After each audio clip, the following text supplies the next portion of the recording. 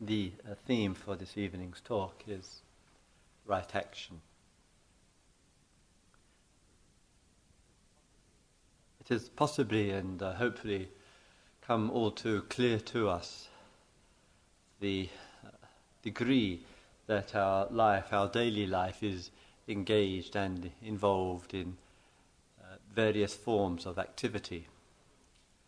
And it seems so often when we are not doing something that we are thinking about what we have been doing and what we should be doing. So there seems to be a relentless situation in life in which we're compelled to go from one thing to another. We don't like to admit it, we call it choice, but we're compelled to go from one thing to another, one activity to another. We keep telling ourselves that we need breathing space from it. We stop, we step back, we go to the countryside, we go on a retreat or whatever it might be, and therefore remove ourselves from the obvious tangible world of doing, only to find that our mind is rather like one of these old car engines on a long hot summer's day, that in the moment of switching it off, it just carries on juddering away, and today you've been experiencing it. So sometimes there's this doing. The mind can't stop. It keeps on manufacturing, and it gets preoccupied with what I was doing, or what I should be doing, or what I will be doing, or what I might be doing. And it's a fixation, we could call it that. We're ensnared and entrapped in all of this. When we stop and look at action, various forms of action that we are engaged in, well, we could say that it actually comes down to about 4 primary areas, and it's worthwhile giving care and attention to each one, to examine our relationship with each one, and what that means for us in daily life circumstances in these situations here. And the most obvious form of activity is going, in fact, from A to B. And it's a consistent activity. It's something that you and I know from one day to the next. And then with it, of course, what goes along with it is the form of the activity. In other words, what is taking us from A to B. And sometimes in the world of meditation and in the world of Dharma, there is a reluctance sometimes to really address, though one hears the mantra of daily life issues, but to really address this relationship of the mode of being, of going from A to B.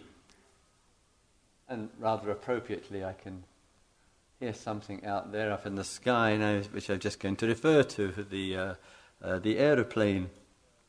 And just recently, in a more form which is a bit closer together than usual, I've can't say I've been on the road, I've been in the air. And in December, after making a personal retreat in Saranath for a week or 8 days, this is the place in India where the Buddha began giving his teachings.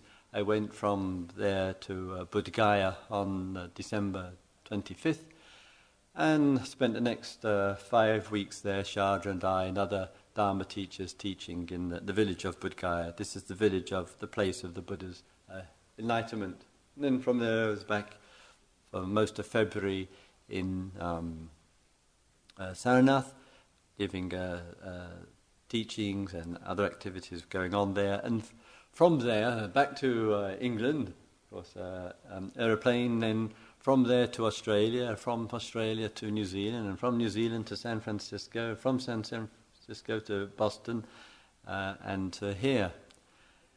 And every time, I don't know about you, but every time one looks up at the sky, and one feels a little bit of concern about this form of transport and that long winding trail of pollution that runs behind every aeroplane and all that goes along with it.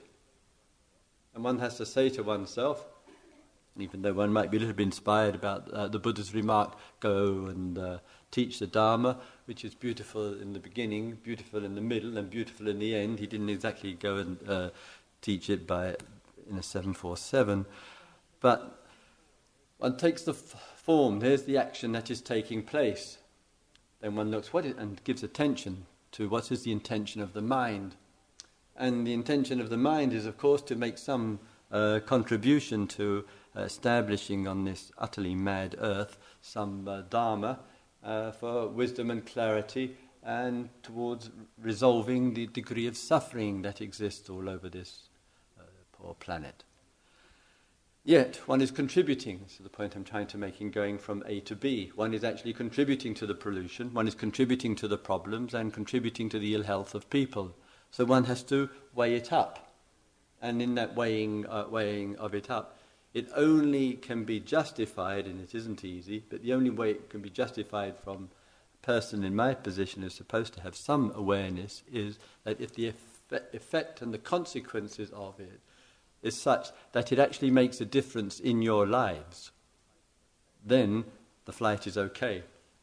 If it doesn't, and you go on in the same old way, then one's actually contributed far more to the problem than to the cure. It actually rests in your hands. Not that that might inspire you, I don't think for a moment, but I'm just telling you a fact. So sometimes there's the intention in the movement, and the movement is going from A to B. But that movement of going from A to B also shows itself in the form of the car. And there's incredible worship of the car as a symbol of success, a symbol of whatever, completely forgetting that a car is merely a lump of tin slapped on four wheels, which one climbs in to go from A to B. But it ends up with far more association with than all of that. And I can recall last year when Shadra and I arrived at San Francisco airport, I couldn't make it out what all these large metal boxes, bigger than I could recall, taller than I recall, wider than I recall, and there's only one person in them. And I thought they were buses. And Shadra informed me that these are called SUVs.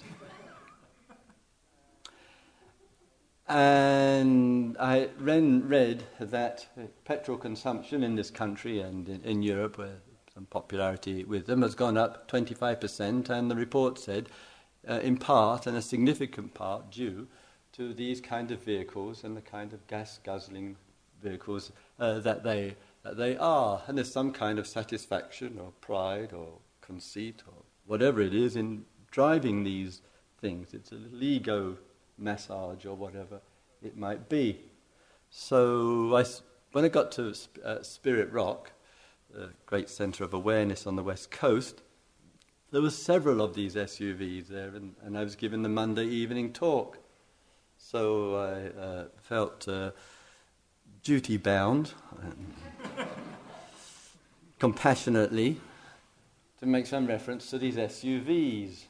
That they block people's view, who is behind them, that they generate the pollution, that their very size, that there seems to be quite unnecessary and unsatisfactory, and rename them as simply useless vehicles. Immediately after, a woman came up to me, she was in tears, and she said to me, Christopher, I've never been to Spirit Rock and haven't listened to you speak before, but I really do appreciate what you said. And she said the reason was that a few months ago, my husband and I were driving along the road, and my husband just clipped the side of the road, and we were in our SUV. It turned over, it crashed, and the force, as it turned over on its side, which he said, I'm sure it would never have done if we had been in our other car, turned over at its side, and my husband was killed beside me. I was lying there with a broken arm, and we were trapped and couldn't get out. And she said, I feel so concerned about these kind of vehicles. And the question that she asked was, do you think, I should try and do anything, contact my senator, write to the newspapers? There was a program, she said, on 60 Minutes about them, etc. And I said, nobody on this earth has greater authority to speak about such vehicles than you have. You must speak about them, you must write about them, you must make your voice of concern heard elsewhere. And I use it as one small example. From the Dharma standpoint, there's the intention, and it might be quite different, of course, where there's a large family, lots of kids and dogs, etc., etc. But often it's not that, well, it isn't. And in that intention, as with other things, Dharma practice is an interdependent practice. It is an interconnected practice that is an unmistakable feature of the teaching, so that anything that you and I, in terms of action and activity, one is going from A to B, needs our thoughtfulness, it needs our reflection, and it needs our looking at concern and saying, well, how is that in my life, in my case? Am I just like the rest, neurotically caught up in needing to have a new vehicle every year or every 2 or 3 years, when one can last 7 or 8 years because they're reasonably reliable? Am I really concerned with awareness and real mindfulness? And if I am, as a human being, then I am willing to say no. I am willing to say I will do without. I am willing to say I will make things last, because if I don't say it, nobody will say it, and the earth will gradually get destroyed. It's all about compassion and awareness and sensitivity, and it's got to start where we are. No objection, if I may. I don't want to go on about this. Actually, I do. But people object to people buying new cars, I think. It's fine to buy a new car, but once a decade would be enough. Once in 7 or 8 years would be quite enough. So that one really is putting that message out, and putting it out loudly and clearly and as sensitively as possible. Another area in terms of activity and action, and it's another one which affects our lives considerably, and that is in the area of production. When we think of production, again we think of our inner life and what goes on with the inner life and what we are producing. And of course we have the material world that's a tremendous amount of producing, and to some degree the values, people's values, and it's radical to stand up to this and say, I'm not going to buy it, I'm not going to buy into all of this. To radical in the sense of the capacity, it's one of the great capacities of a human being, and that is the ability to say no, to being a prisoner to a form of existence which emphasizes again and again producing and consuming. It keeps emphasizing this, and how numbers of human beings, countless numbers of human beings, measure one's self-worth by what one is producing and by what one is consuming. And then the self, the I, the me, the my, latches onto that. It attaches onto all of that. And if we have, we're a success, and if we don't have, we're not. And with it, of course, goes the dreadful comparing that goes on, this wretched celebrity culture, and this desire for more, and the mind gets imprisoned in it, and so human beings keep looking around, and instead of contentment with what is, which is what Dharma teachings encourage us, instead of saying there is and realizing peace of mind with what is, we're never satisfied. Never. And the damned industries that are around, the whole intention is to breed dissatisfaction. Look at the advertising industry. Where is the strength of mind going to come from? Where is the samadhi, the stability of being going to come from? that we know we're not fixed in it. We're genuinely content with what is, and we're not just driving ourselves towards more and more through production, through being on the make. Extraordinary thing to stand up to it, and to know in the depth of one's being one isn't living like that, and the only way that one knows that one isn't living like that is that one is at peace with oneself. That's the way that you know. That's how you know. If you're at peace with yourself and peace in your inner life, you know you're not caught up in the forces of producing and consuming as some kind of proof of the worthiness of the self. It isn't. It's a hopeless thing.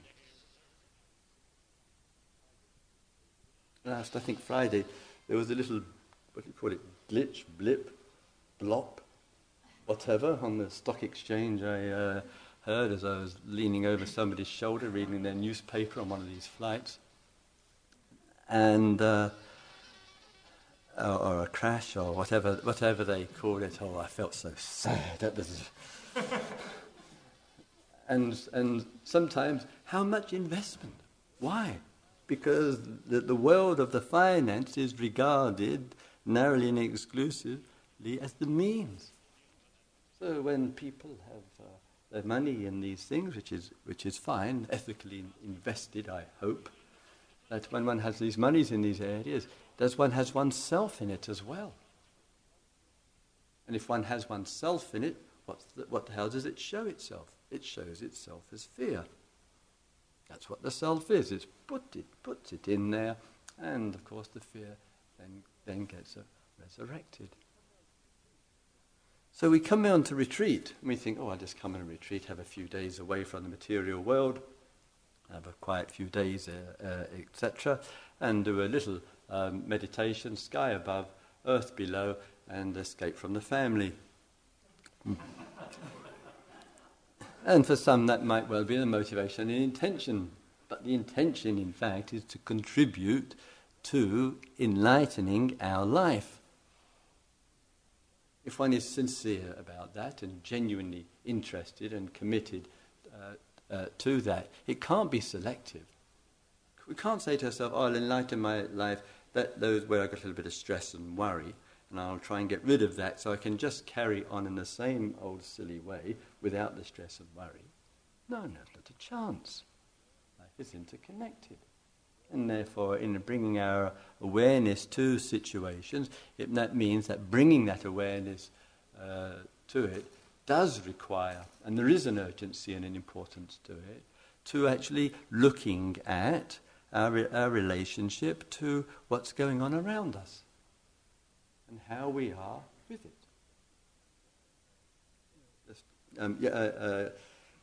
Right, I think yesterday, and I think sometimes the religious minders can be quite helpful and important. And yesterday was Shabbat, it was also Passover as well. And one of the traditions within the Jewish tradition is not travelling on such a day. And I know when I go to teach in Israel, many people still observe that. Some of my Dharma friends, Stephen Fulda, who's Israeli and teaches with me, observes it as others.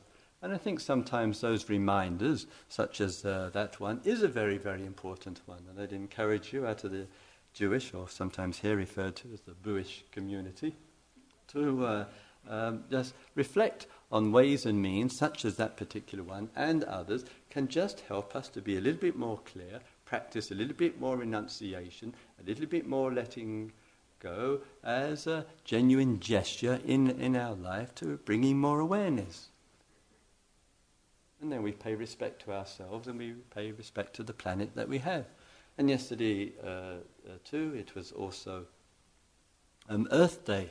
April the 22nd is Earth Day, and I noticed in the staff dining room, the cover of the magazine is on latest information on Time magazine about Earth Day. And such days are helpful and important as well, again, just to remind us that we live on this earth. It's our home, and our home is not so much where our particular locality has a place, not even so much where our heart is. Actually, our home is where our feet are. Wherever we have our feet, let us feel really at home with that.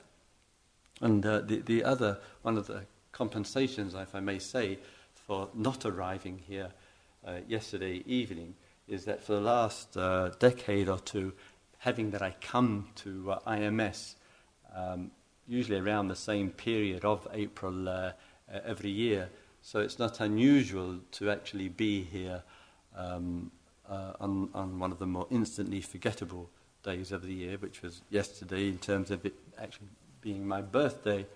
And on a few occasions arrived here and somebody has said, "Oh, it's Christopher's birthday," and I remember, was it last year or the year before? Anyway, it's in this somewhere, this last millennium. And I'm sitting here giving an evening talk, and in comes this birthday cake with all these candles which I'm expected to blow out, and after blowing them out, I thought I should be on the life support machine. It was this, etc. So sometimes we look at our situation, the passage of days, the passage of years, the passage of our life, and every moment gives us a genuine and real opportunity to really take a second look, not just go along with the status quo, not just go along with things because everybody else is going along with them. And that's one of the important things, and I think perhaps one of the imperatives, in fact, of being in a situation like this, that it does give us the opportunity to say what matters, what really matters. And it's the quality of my life, to the best of one's ability, really some reflection of all of that and a commitment to all of that. So one area of action is A to B, another area of actions that they're involved is in terms of production. A third area is, of course, a little bit the same, of modification. And that meaning modification, I know in Britain, I don't know how it is here, that the most popular hobby in Britain is DIY. I don't know if you call it DIY here. Do it yourself. And so people spend a lot of time in Britain, in their homes or in their gardens and in other activities. Important and useful and helpful in terms of making changes and making modifications to what is already. And each time one, perhaps in one's home, or just those of you who've been to the centre here, you would have seen, I just saw for the first time, a whole new set of plates and cutlery here. So we can say, well, this is a change, it's a modification of what was.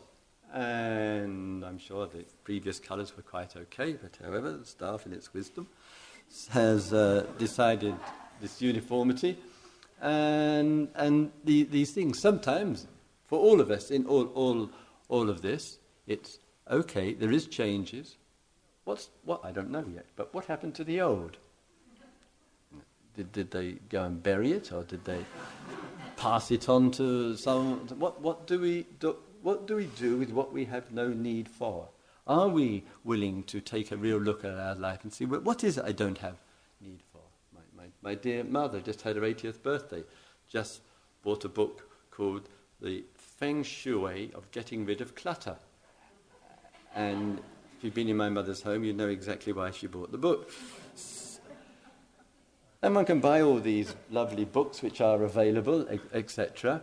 But there is that outer clutter, we modify this and modify that, and we might spend a great deal of time doing it. But what about the clutter in our mind? So sometimes in the outer circumstances, making modifications there can be appropriate and useful. And then that comes, in fact, to the fourth area of activity. Fourth area of action in life, and that is the action for development. The action for development. It is an action, it is an activity. Sometimes, and some of you are engaged in, and very beautifully so, with the development and action for the welfare of others, to help other human beings to develop. We can help them develop through mind-body work. We help them to develop in terms of ways of being in the world. We help them to develop to come out of greed, hate and delusion. We help them to develop to come out of their suffering, past and present. We help them to develop to come out of their poverty. We help them to develop to live in an environment which is safe, land, water and air. Here, there, all of that matters a great deal. But there's also, of course, working on oneself. And that inner development. And human beings, as people on this earth, that needs time, care and attention. And to mirror and to reflect a little bit of, to put these things into perspective a little bit, just think and just reflect how much time you have given to study in your life. We live in a culture which is mad about information. Now we've got a whole new channel for it called internet, so forth. The amount of information, words which are available. And all of us must be, in comparison, appallingly ignorant. Given that anything that you and I know about, it's not even 0.001% about what's available about it. So all this tremendous amount of information which is available, huge production of it going on, tremendous amount of interest in it, and I'm just saying, just think about the amount of time you've put into it. Just how many of you have said the mantra, I'm going back to school? How many people have you in school, college and university, etc., etc.? What would it be like if you'd put that amount of time into spiritual practice? What would it be like if you put that amount of time into exposure to teachings and practices and true contemplative life? What if you put all that amount of time into really looking to every area of your inner life, which is the only means you and I have to look at this world? How many people would be enlightened then? How many people would really be awake? How many people then would really be living a transformed life? How is it that we do it for so much else? Years and years and years of travelling, years and years and years of production and consuming, years and years and years of modification. But when it comes to deep inner development, it gets the least amount of time. The result is what we've got. A lot of sorrow, a lot of sadness, a lot of despair, a lot of anger, a lot of greed, a lot of violence. Because the time which is needed, the quality of care and attention to the inner life is not given, even though it's the only instrument that we have to look at this world. It's called the mind, it's called the heart, it's called the inner life, it's called the personality, it's called the being. The means that we have is least attended to. It's a tragedy. And that's what we get in result in the corporate world and these political leaders. What can we expect? So we have, and it's a great credit to people here, to all of you, come into a situation, spend time here. Maybe opportunity may come quite naturally if it's necessary and if it's appropriate to look at these areas of right action in life, to see how we can skillfully attend to them, and to put every single moment to the max into the inner life, because the inner life is our means to know the outer life. We've got no other means. In the first day of coming into the situation here and giving one's time here, of course it's not an easy thing in any way. One feels for those of you who are very new to all of this, and it really is quite a strong demand that is made, in fact, on the body, and of course with the timetable as well. And wisely and appropriate, the retreat centres never put out, at least to my knowledge, the timetable for a retreat in the programme, because if they did, probably Sally Shardra and I would be talking to ourselves. So it's when people have paid their deposit and registered and put their money in and put their bags away, then the timetable goes on the board and say, right, we've got you. So and yet people say to themselves beforehand, or if you've told other people, God, I could never do that. I spend the whole week, 8 days in silence. doing 6, 7, 8 meditations a day, walking, eating slowly, etc., just totally out of my scope. But people find, as you may have found today, that though it may have been positively the longest day of your entire existence and the nearest taste to eternity that you've had, that, and you don't like it, but nevertheless, and stay steady with the process of things, and in that staying steady, a little bit less on the human doing, a little bit more on the human being. A little bit more, hopefully, of Homo sapiens, and a little bit less of Homo ignoramus. So in the willingness to come back and step back, we're actually doing something very important for ourselves. We're actually stepping back to get back to where things start from. That's what we're doing. We're getting back to where things actually start and begin from. That means from our inner life and the way that we look out to ourselves and to existence from the inner. So actually to step back and come back to the moment where actually we keep coming back to ourselves. We keep coming back to what's going on with us. We keep coming back to what the condition is. And to keep doing that, and the very willingness to do that is what's called development. Human beings develop this way.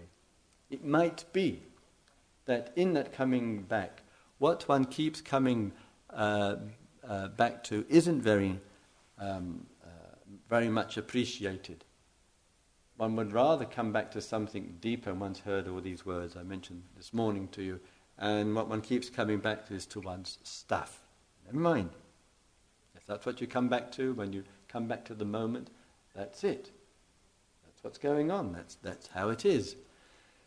And sometimes the consciousness, that means what we are conscious of. That's what consciousness is.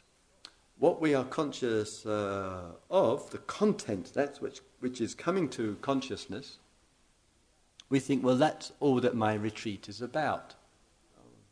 Please do not be so egotistical. That we tend to think what we expose to, what you have been exposed to during today, all that's gone on for you, all that's gone on for us during today, that's what my day consists of. No, it's not the case. What's been going on today includes what I've been conscious of. It includes what I've been exposed to, what I've had contact with. But the actuality is one hell of a lot more is going on than just that. And we don't know it. That's all. And that's why so many people report, which is rather sweet and lovely to hear so regularly, when people say, I came on a retreat, I never was conscious of one single in and out breath, though I tried it. I have no idea what mindfulness of breathing is all about, and this was only my 27th retreat. And yet it's made and people say, quote unquote, a profound difference to my life. So even though, as I say, what one's experiencing, that i.e. the content coming to the consciousness, may not be what one would like, may not be what one would imagine, one wants to only have something, just one moment called deep. Just one moment so one can go home and tell the neighbours I had a deep experience. And that may or may not happen during the time here, but nevertheless, what is taking place is far more than what's just knowable. And sometimes what is taking place and what's sometimes more significant, we don't get access to, and the access comes later. There's a lot of trust in these processes, in the silence. A lot of faith is needed, a lot of quiet perseverance and diligence is needed. So plenty of people report absolutely nothing took place during this retreat. It was totally forgettable, just as forgettable as Christopher's birthday. And right afterwards, that's not a hint, I mean it. And time later, something has registered very deeply. There's a real support to one's whole existence. things do not work to plan. So let us give as much care as we can to our sitting, to our walking, to our standing, to our reclining, to our eating, to our listening, to our day. Let's give as much care and support to our presence, to the moment of life. Let's really maximize that, if it's appropriate at time, that one has to really have that diligence for the welfare and the development of oneself and the earth, to be able to say no with the capital letters to the force of desire in some of the ways that I spoke to you about this evening. And please find the authority in yourself. You know, it's important to say no to that force of desire, force of wanting, to be able to say no to it. And the meditation will help to give each and every person that little bit of initiative and that little bit of determination and power to be able to say no, because of one's great respect for life. May all beings live with awareness. May all beings see into the field of action. May all beings live with wisdom.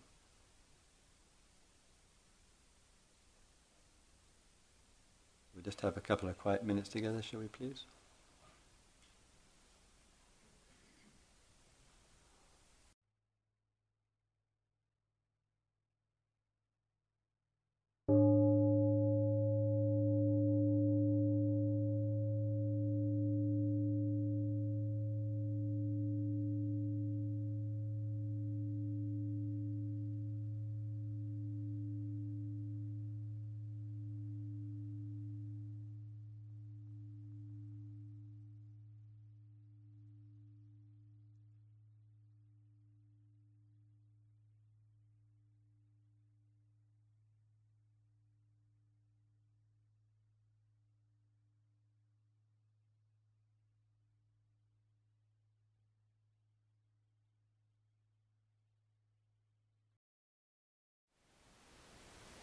Thank you for listening.